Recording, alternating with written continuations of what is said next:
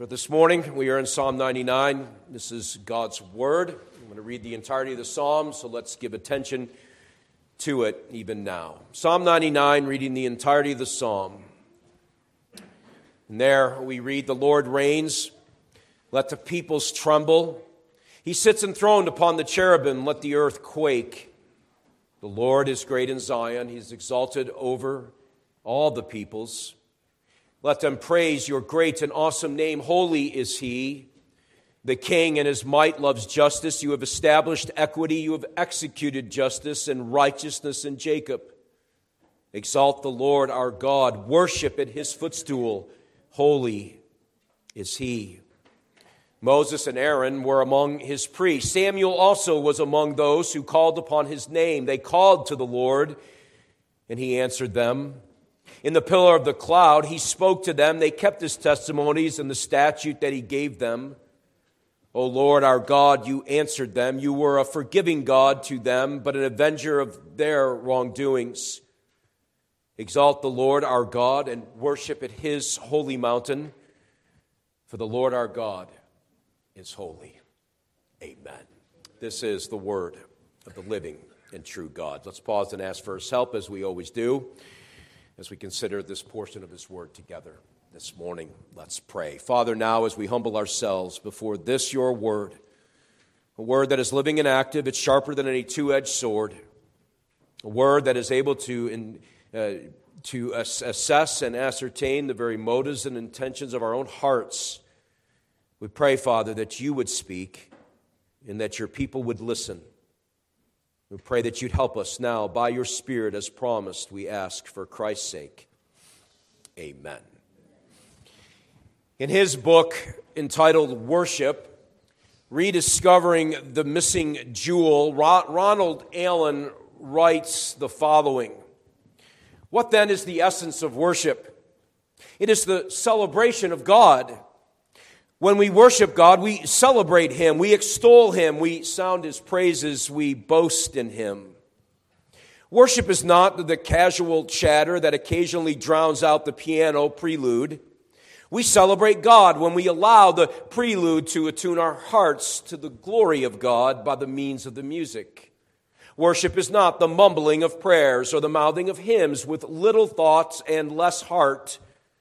We celebrate God when we join together earnestly in prayer and intensely in song. Worship is not grudging gifts or compulsory service.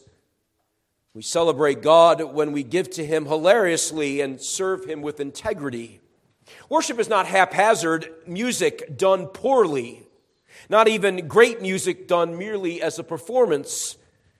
We celebrate God when we enjoy and participate in music to his glory.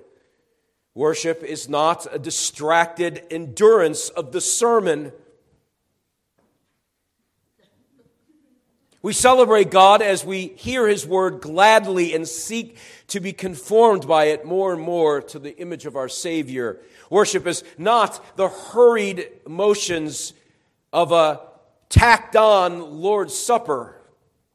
We celebrate God preeminently when we fellowship gratefully at the sacrament meal that speaks so centrally to our faith in Christ, who died for us, who rose again on our behalf, and who is to return for us. In short, brothers and sisters, worship is a celebration of the person and work of God, rooted in the finished work of Christ to the glory of God, because he alone is worthy of praise and adoration. In short, worship is a heartfelt response to all that God has done, though holy. Indeed, the thrice holy God of heaven, though holy is he has determined to save you. Though holy, he is pleased to call you to his holy mountain and worship he who is holy, holy, holy. The problem for most people when it comes to worship is that they have little understanding as to what is happening and why. They have little understanding as to what is going on in the worship service, and frankly, they don't even know why they are there. Perhaps for some, it is just mere ignorance.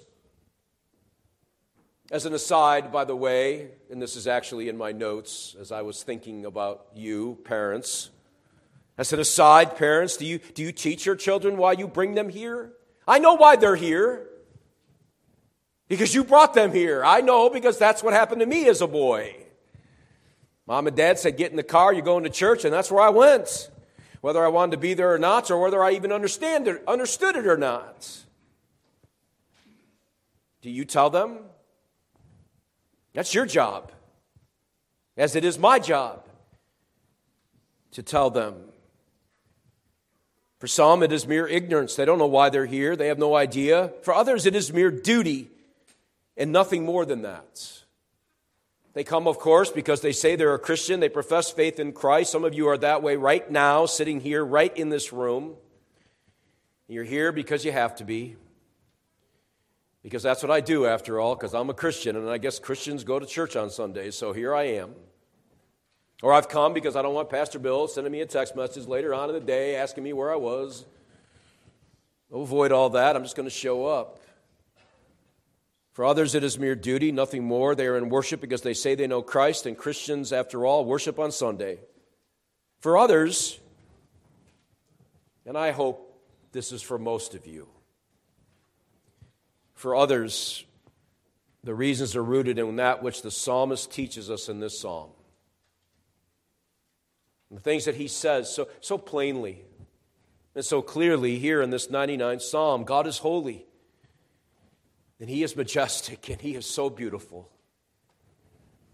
He has forgiven my sin when He did not have to. He has condescended to my lowly estate. He has bid me come into His presence, where there the angels of heaven are proclaiming the holy nature of God. I come not merely because of duty, which is not a bad thing. I come also with joy and gladness because Christ alone has rescued me from my miserable estate. What else can I do but to sing praise to the God of heaven? That's why I'm here. I hope that is your reason for being here. I've come because not only has He forgiven me, He has promised to not leave me.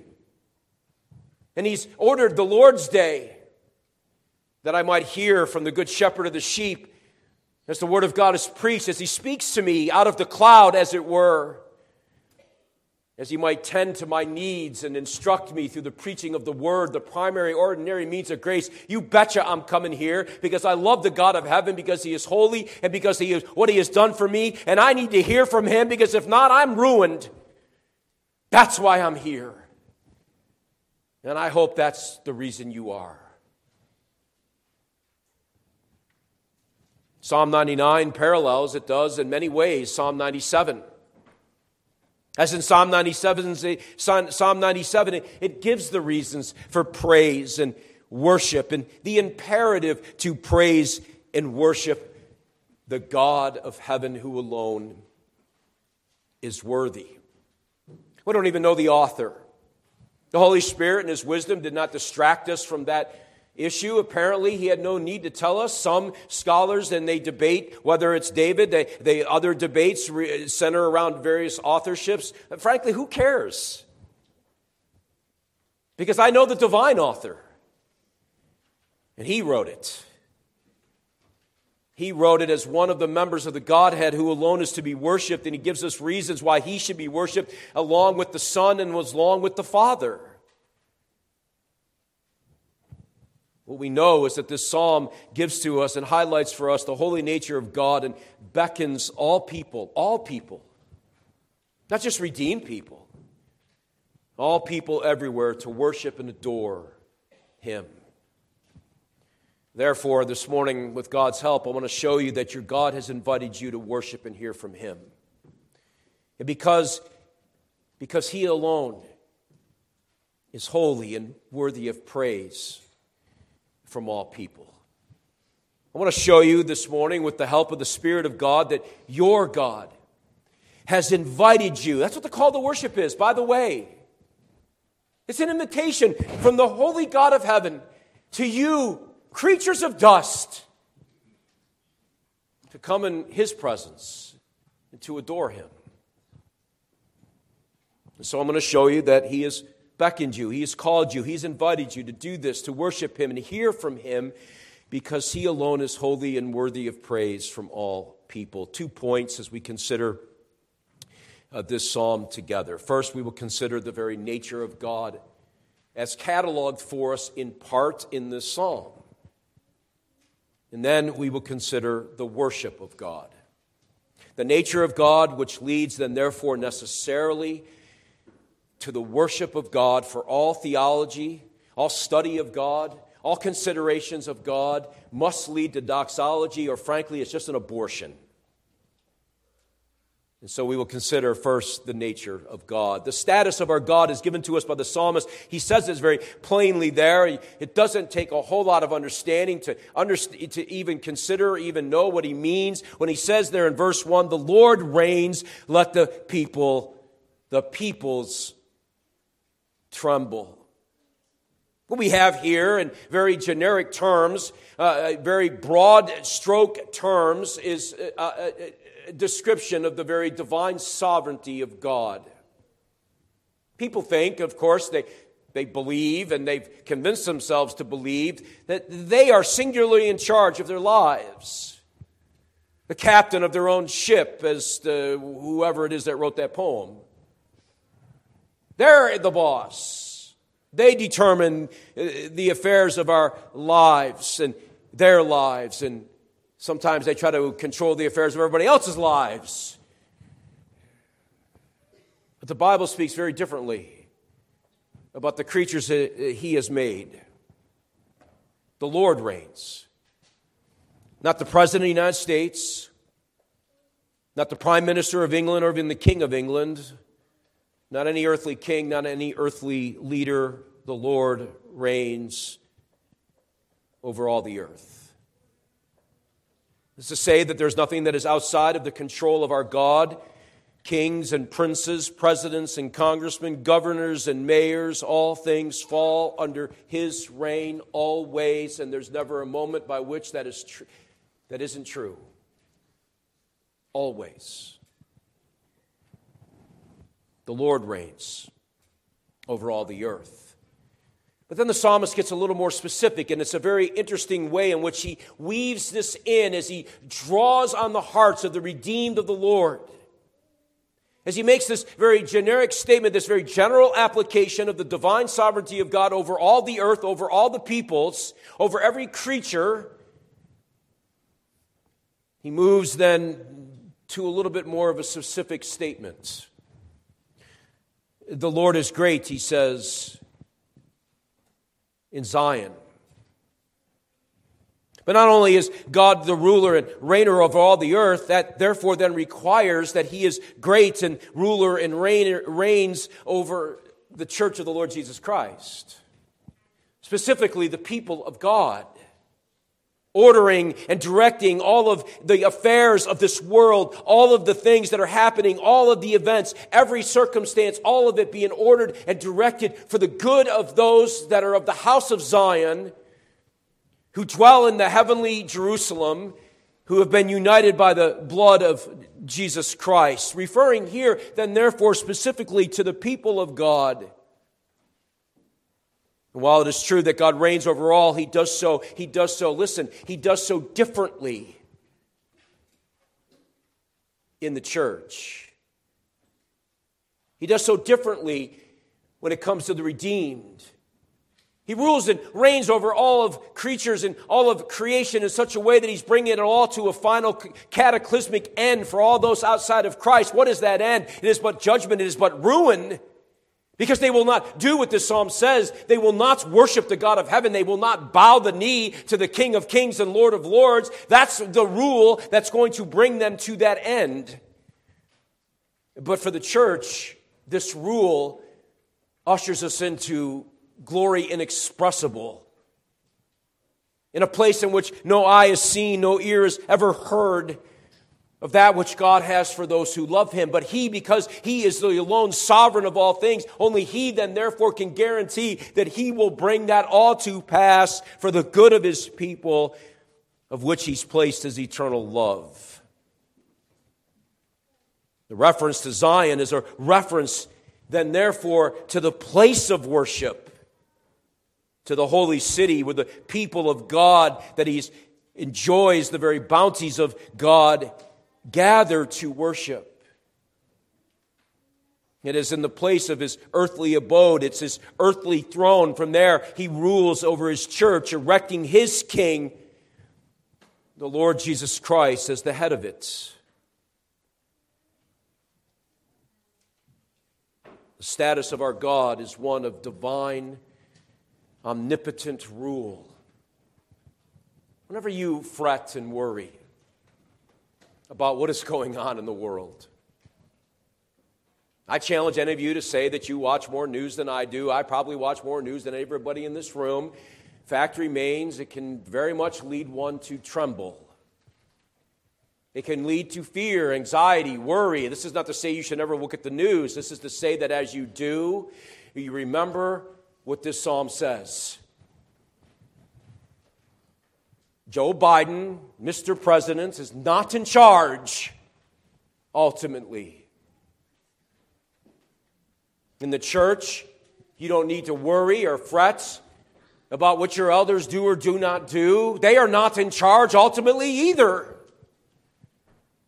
It is the king ahead of the church who is. And it is there that we then trust and rest. But the psalmist doesn't only set that forth as one of our impetuses, one of our motivations to worship this God of heaven. He tells us something about his character. Now, you have to almost be blind not to see the main character that's being highlighted in the psalm. I mean, you'd have to be illiterate, and even then you'd have to be deaf because I read it to you. What do you think, indeed, is the main characteristic, the main attribute, the central thing that the psalmist here is highlighting for us in this psalm as he encourages us to worship the God of heaven? Well, there it is. Verse 3, he is holy. Verse 5, he is holy. Verse 9, our God is holy. That is it. It is what everything then therefore springs from, in which we are called to worship the God of heaven. No characteristic. Now, I know this is probably not going to make some of you very happy. I don't know. But no characteristic in the Bible is more pronounced than this one about the God of heaven. Not love, as important as that is, as central to the character of God as it is. Not grace, not mercy, not judgment, holiness, from which everything springs from his love, his grace, his mercy, his justice, his judgment, his kindness, all of it comes from the holy nature, the thrice holy nature of the God of heaven. You remember what Isaiah witnessed in the temple. What did he see? He looked and beheld what? The cherubim there, the angels circling the throne and proclaiming day and night, holy, holy, holy is the Lord God Almighty. This is the God we are being called to worship and adore and to live before. And frankly, when you live in sin, when you live in rebellion to God, you are blaspheming his holy nature.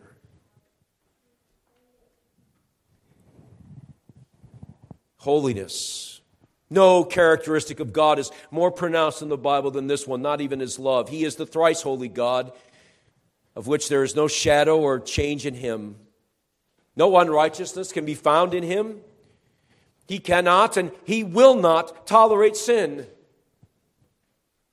For if he were to tolerate it, he would no longer be God.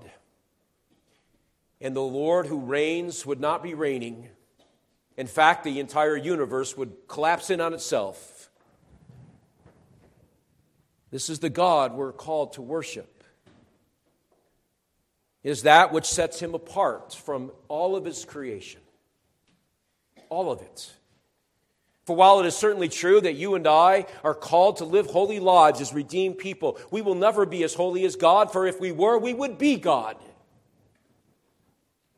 The mind cannot comprehend the holiness of the God of heaven. We don't even come close to even trying to scratch the depth of it. And of that which we ought to be thankful that he is this. Imagine a God who wants to be worshiped and adored and served, who is not holy. Imagine what that might be like. The tyranny that would fall out from a God such as that, who has no restraints and nothing governing. That's the God of Islam, by the way, in case you're wondering. It's not the God of the Bible. The God of the Bible is holy. It sets him apart from everything. But what does it mean? And here, woven into this psalm, we have some aspects by which we can tell and see how this works itself out throughout this psalm. First, that he is the majestic God, beautiful and glorious. The psalmist used the word reign. And when we think of the reigning of some monarch, we think, don't we, of a throne? We think of the majesty that comes with the pomp and circumstance of the King of England as he moves through the town or as he walks from place to place, and the entourage that surrounds him. We think of this just for an earthly monarch. Imagine the majesty deserved to this, the true monarch, the thrice holy monarch of heaven and earth, his majesty, which highlights for us his dignity and his sovereign power. It's a link, really, to his kingship as ruler over all things. It highlights his will. His will is such that it is other than yours, it's other than mine. His ways, you've heard this before, sometimes badly used, but be that as it may, his ways are not your ways. They're not even mine. Who can understand and plumb the depth of his wisdom and his will and his mind? The Apostle Paul, at the end of Romans 11, after going through what is arguably the greatest treatise of theology ever penned by man, gets to the end of it all, and all he can do is say, wow. Bill paraphrase. The depth of the wisdom. How unsearchable are your ways. Why? Because he's holy. He's not like you. He's not like me. His wrath, verse 4, highlighted there, clearly the king, his majesty the king, loves justice and establishes equity and executes it in his world. Naturally, as a holy God, he cannot and he will not tolerate sin. Don't be deceived. Friends, don't. It's not about your intentions. It's not about the best of efforts that you have made. It's not about any of these things. You cannot sweep it under the rug. It will be exposed for all to see, and God willing, you'll do it in this world, in this life, with Christ as your hope. Because if not, you will be lost. Because he's holy. Because he executes judgment in the world. But it also brings to the people of God comfort as they come to worship this holy God. Why? Because we see a world gone completely insane. There are no morals anymore. People do what they want to do in rebellion against the God of heaven. And we come to worship in this thing that the world thinks is stupid and silly. And we do so with the confidence knowing that this just holy God will never, ever, ever allow these people to get away with a thing. He will vindicate his people and acquit them on the day of judgment. His holiness is one of great wrath. For the Christian, it is addressed, isn't it, in his Son. That alone should get you here every Lord's Day, both services. I mean, really, I'm sorry, but do you only need a little bit of God in your life? His Son has accomplished that wrath for you.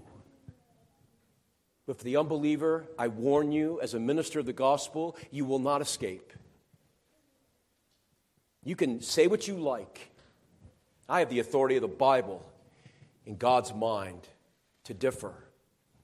Please, don't trifle with the holy God of heaven. Too much is at risk. And you're not guaranteed tomorrow. So he's holy in his judgment. He is holy in his righteousness. A righteousness that really differs from holiness is that this is the exercise of it. Everything he does is bathed in this righteousness. It is what he wills in moral issues, as we read of his moral law as contained for us in his word. It's a mirror, a reflection of the holy nature of God. Every time you read the Ten Commandments, thou shalt have no other gods before me. You shall worship me only and me only. You shall reverence my name. You shall keep the Sabbath day. You shall honor your mother and your father. You shall not kill. You shall not commit adultery. You shall not steal. You're reading something of the righteousness of God, his moral nature. You're reading something of his holiness. And as you come to worship the Lord on the Lord's day, you hear from him in those ways to encourage you to be as he is.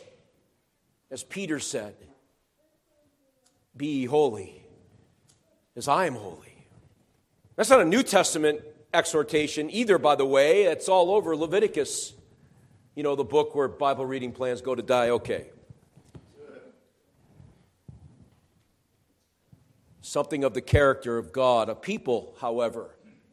The problem, of course, is we reflect upon this God, we stand in awe of him, but then we recognize, guess what? We're not him. We're not holy. Indeed, we're sinners, justly deserving God's displeasure, his judgment. This is the problem, isn't it? And it's a problem for all mankind, regardless of the hubris offered by sinners. I heard, listening to the news, from the words of our own president, the arrogance and boastfulness of how the American people can do anything if they just work together. It's like we have no limits. We don't ever acknowledge the God of heaven, that we're able in our own abilities to accomplish everything, move mountains, and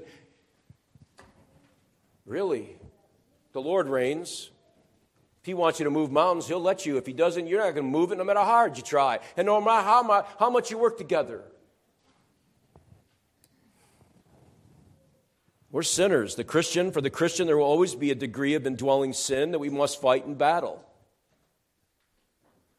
We wrestle with these things all of our days. And frankly, if you're a Christian and you don't sense that wrestling and that pulling at your heart and the struggles of your own mind at times, I wonder if you're a Christian. It's a battle. It's a siege to live a holy life in an unholy world. But with that said, there's Christ. Because of that, when God, this majestic God who looks down from his throne where he rules and reigns, when he sees you and me, what does he see? A mess. Disaster. Blob of ugly. No! If I can get one thing through your heads as a minister to your pastor, if I can get this through your head, somehow I'm going to get it through there. When God sees you, he sees you in Christ. And when he sees you in Christ, he sees you as holy as you'll ever be. That's it. He's accepted you. He's adopted you because of Christ. You live in his family. You're his. You belong to him. I mean, there cannot be more encouragement than that right there. I need not fear then, therefore, the judgment of God as I stand before him on that great day. Why? Because somebody else took it for me. When God looks at me, he says, hey, you're my son. All's good. Because you know the elder brother. Welcome. Too many Christians run around acting like they've never been forgiven. With that said, of course, there's the other side of it. For God is not stupid either. He knows that we need to be sanctified. And so he conforms us, doesn't he? Day after day, week after week, conforms us into the image of God. And friends, one of the ways in which he is conforming you is right now, here, this day, in this room. As I was saying to the new members class this morning, this is an act of discipline. I know you don't like that word. Well, That's okay. It's not a bad word. You're being disciplined right now, positively, by the expression and the preaching of the Word of God. If you heed these things, you will grow in holiness. If you don't, you won't. It's really that simple. And so you, who have repented of your sin and are looking to Christ, and you're saying there's nothing more than Christ, I got nothing to offer anyway, it's all Jesus, that's the end of it, you persevere. You keep showing up on the Lord's Day. You keep doing what the Lord has asked you to do. You keep walking humbly with Him in meekness and holiness and reverence and awe of this majestic King. But there's another group of people. There's the unbeliever. And the holiness of God should make you tremble, even as it says in this psalm. Tremble. I saw a man tremble yesterday because he was nervous. I watched his hand shake and tried to help him by telling him, we'll get you through this as fast as we can. That's nothing. Nothing of what it will be like for the unbeliever to stand before the holiness of God. You should tremble. It should scare you. Why? Because God is holy, and you will be judged by that standard. You will stand naked and exposed to Him. You can't con Him. You can't fool Him. You can't trick Him. You can't deceive Him. You can't make up stories and excuses to Him. You will stand naked and exposed to Him to whom you must give an account.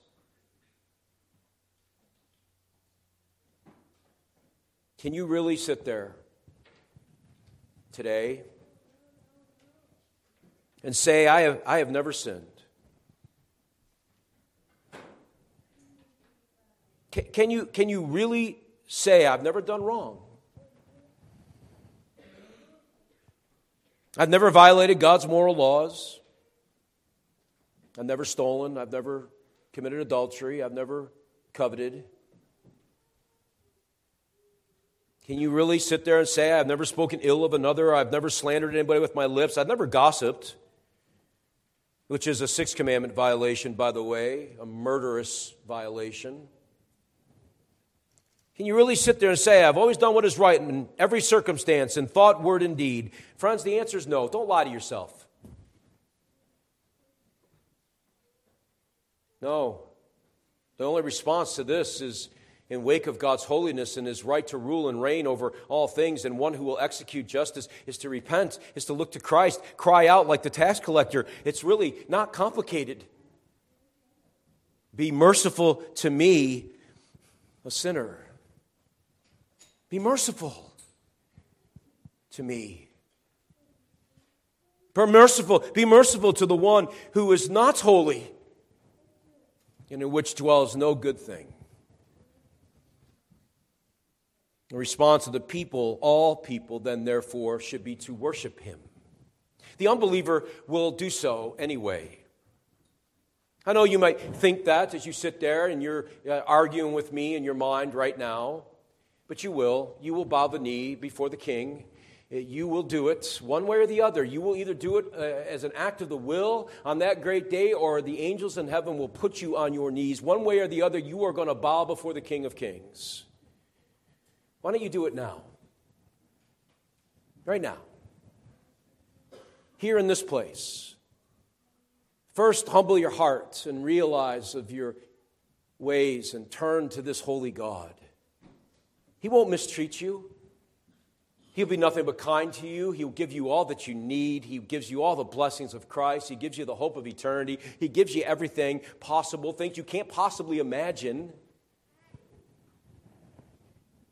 Look to Him. The other response, of course, is for those who know Christ.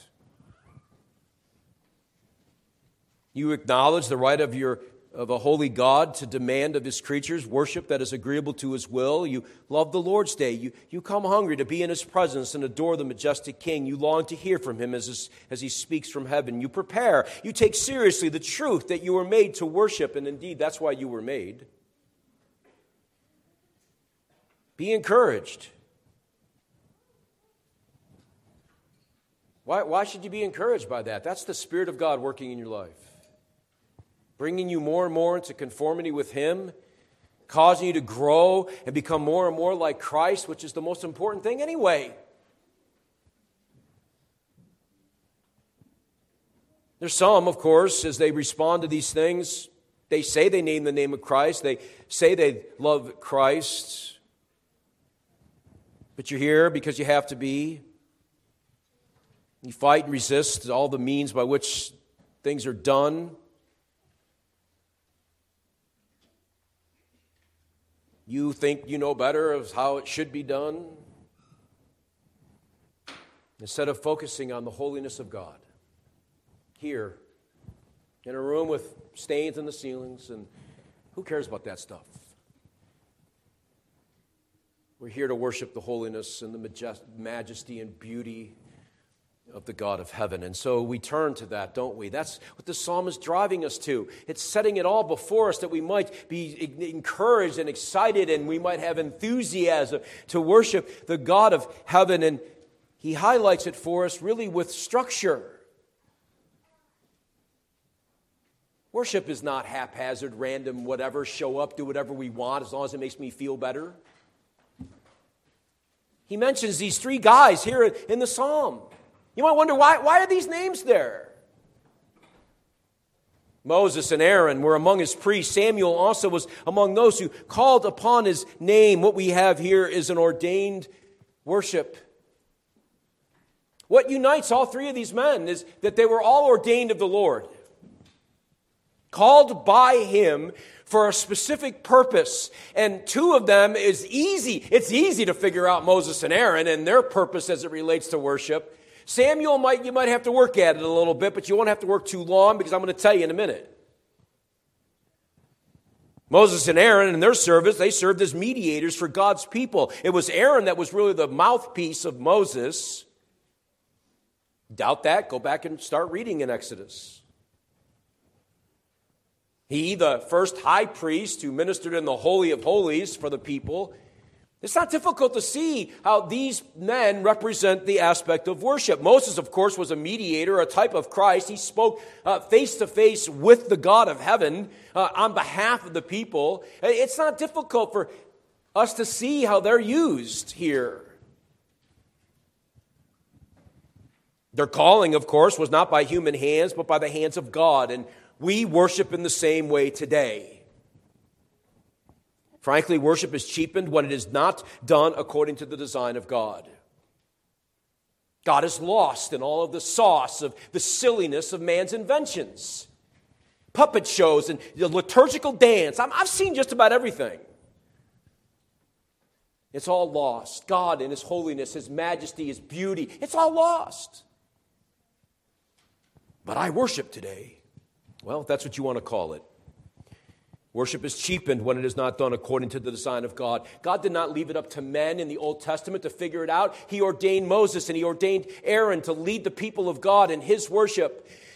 But then there's this other guy, Samuel. How does that factor in? Does it line up with this idea of worship?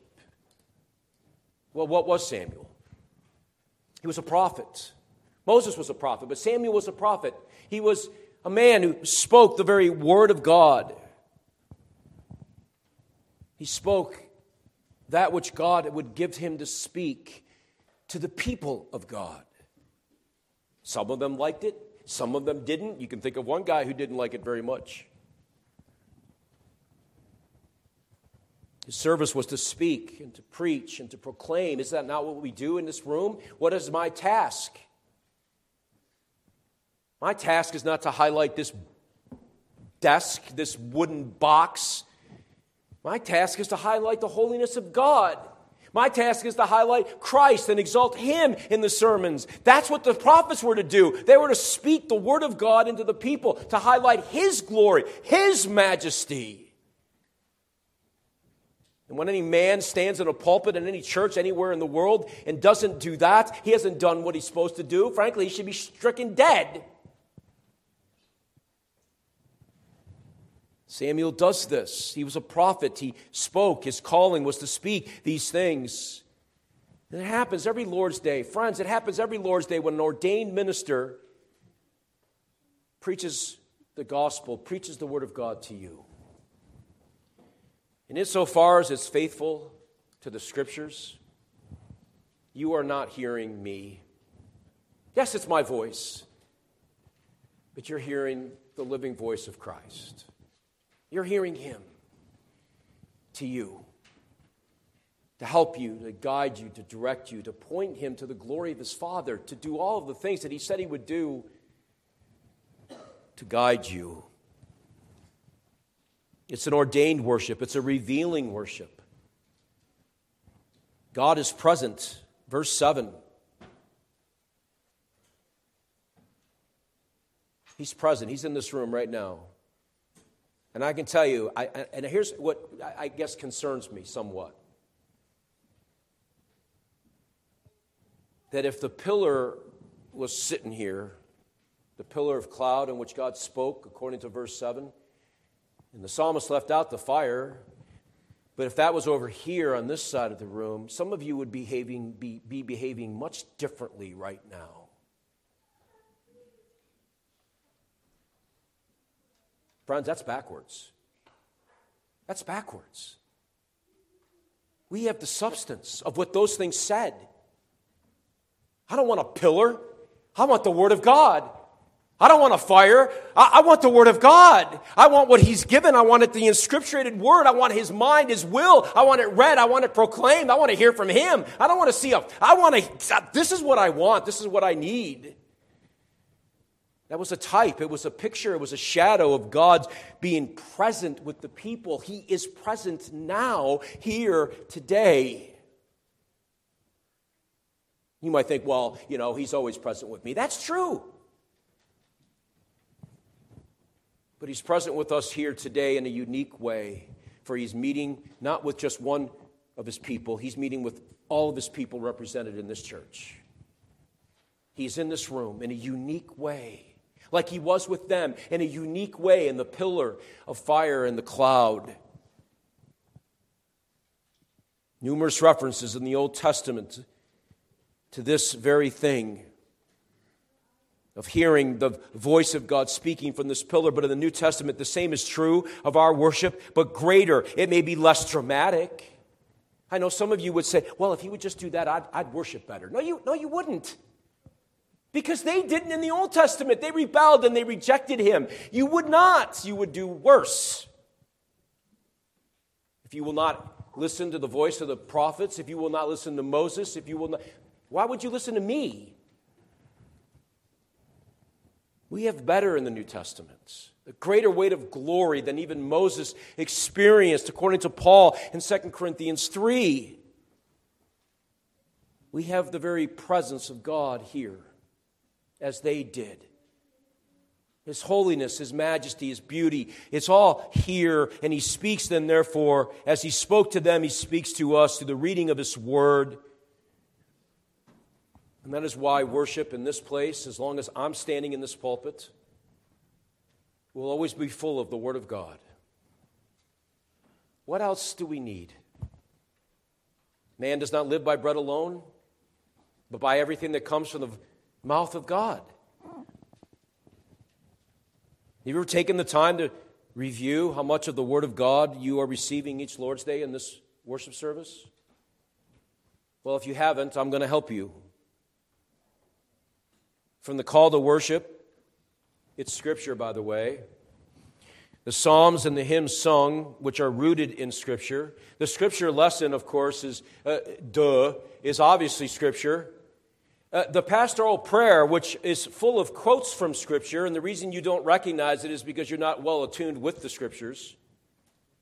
But I'm quoting the Bible in many places throughout the prayer. Of course, the sermon is the Scriptures. Even the benediction. There is so much Bible in your worship service, but it's a means to what? That you might see the holiness of God, that you might hear the voice of God speaking from the, as it were, pillar in the cloud.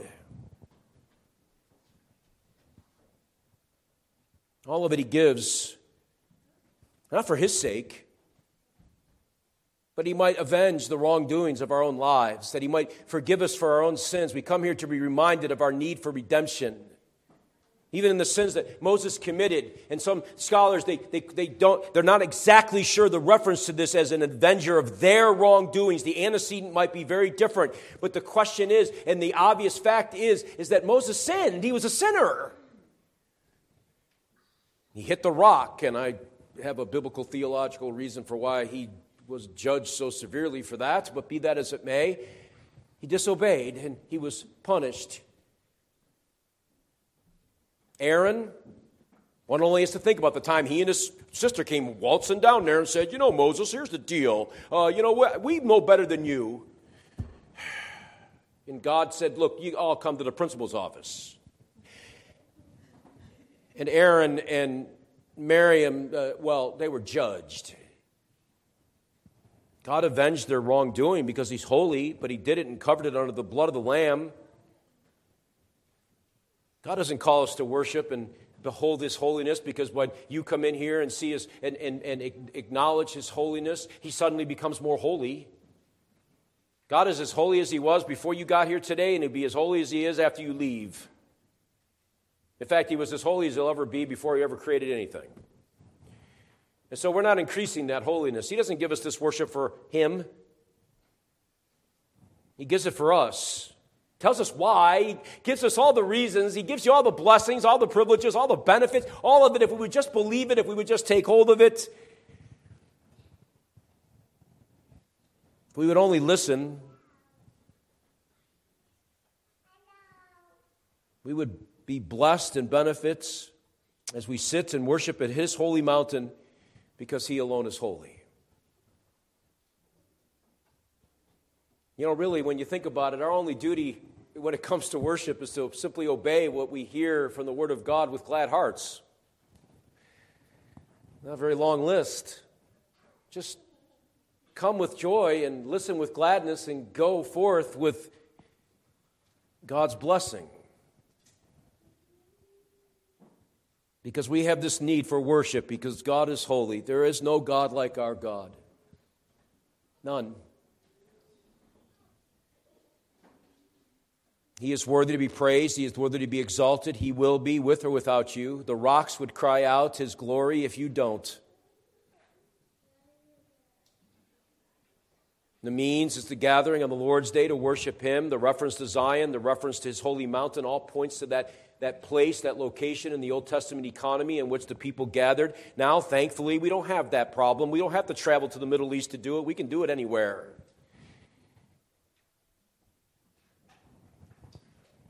But it's done on the Lord's Day, a day of worship.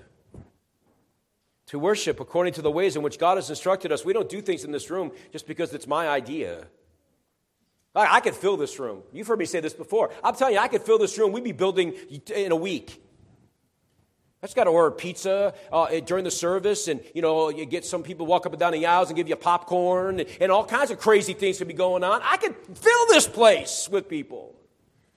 God is interested in true worshipers. I'd rather have 20 people who love God and worship Him in spirit and in truth than 2,000 who don't. And so the means by which we do it is on the Lord's Day, the way He has said. And the responses, of course, is the rebellious, to those who heard this sermon, to those who read this psalm. The response, of course, is simple. It really is. It's simple. Just humble yourself. I'm a sinner. I need your help. Humble yourself before the holy God of heaven and earth. Submit to His will in this area. Don't resist. From the words of, you guessed it, the words of Calvin, there is no one so great or so mighty that he can avoid the misery that will rise up against him when he resists and strives against God. No one. For the submissive, for those who love to be here, behold and see that a forgiving God, kind and gracious, beyond imagination, you have no idea. A God who witnessed you execute His Son I wasn't there. Yeah, you were. A God who is so gracious to sinners calls us, you, into his presence. Why? That he might strengthen you, that he might help you. Thus you stand in awe of the majesty of your God, and you praise him as you are now doing, remaining dependent upon the Spirit's help as you enter to worship at his holy mountain. As you do, and as this church does, we will shock this county with the glory of the God of heaven. But that should be our only delight. He gives us to his church that we might prosper and be eternally blessed. Amen. Our Father, we thank you for your word, and we thank you for all that it teaches us. Forgive us for the ways in which we fall short of the things that we have just heard. Indeed, grant to us a renewed zeal for your worship and all that you have done, all that you have given us. What more can you do than that which you have said and told us? May we then humbly listen as your creatures to that which you have told us, we pray, for Christ's sake. Amen.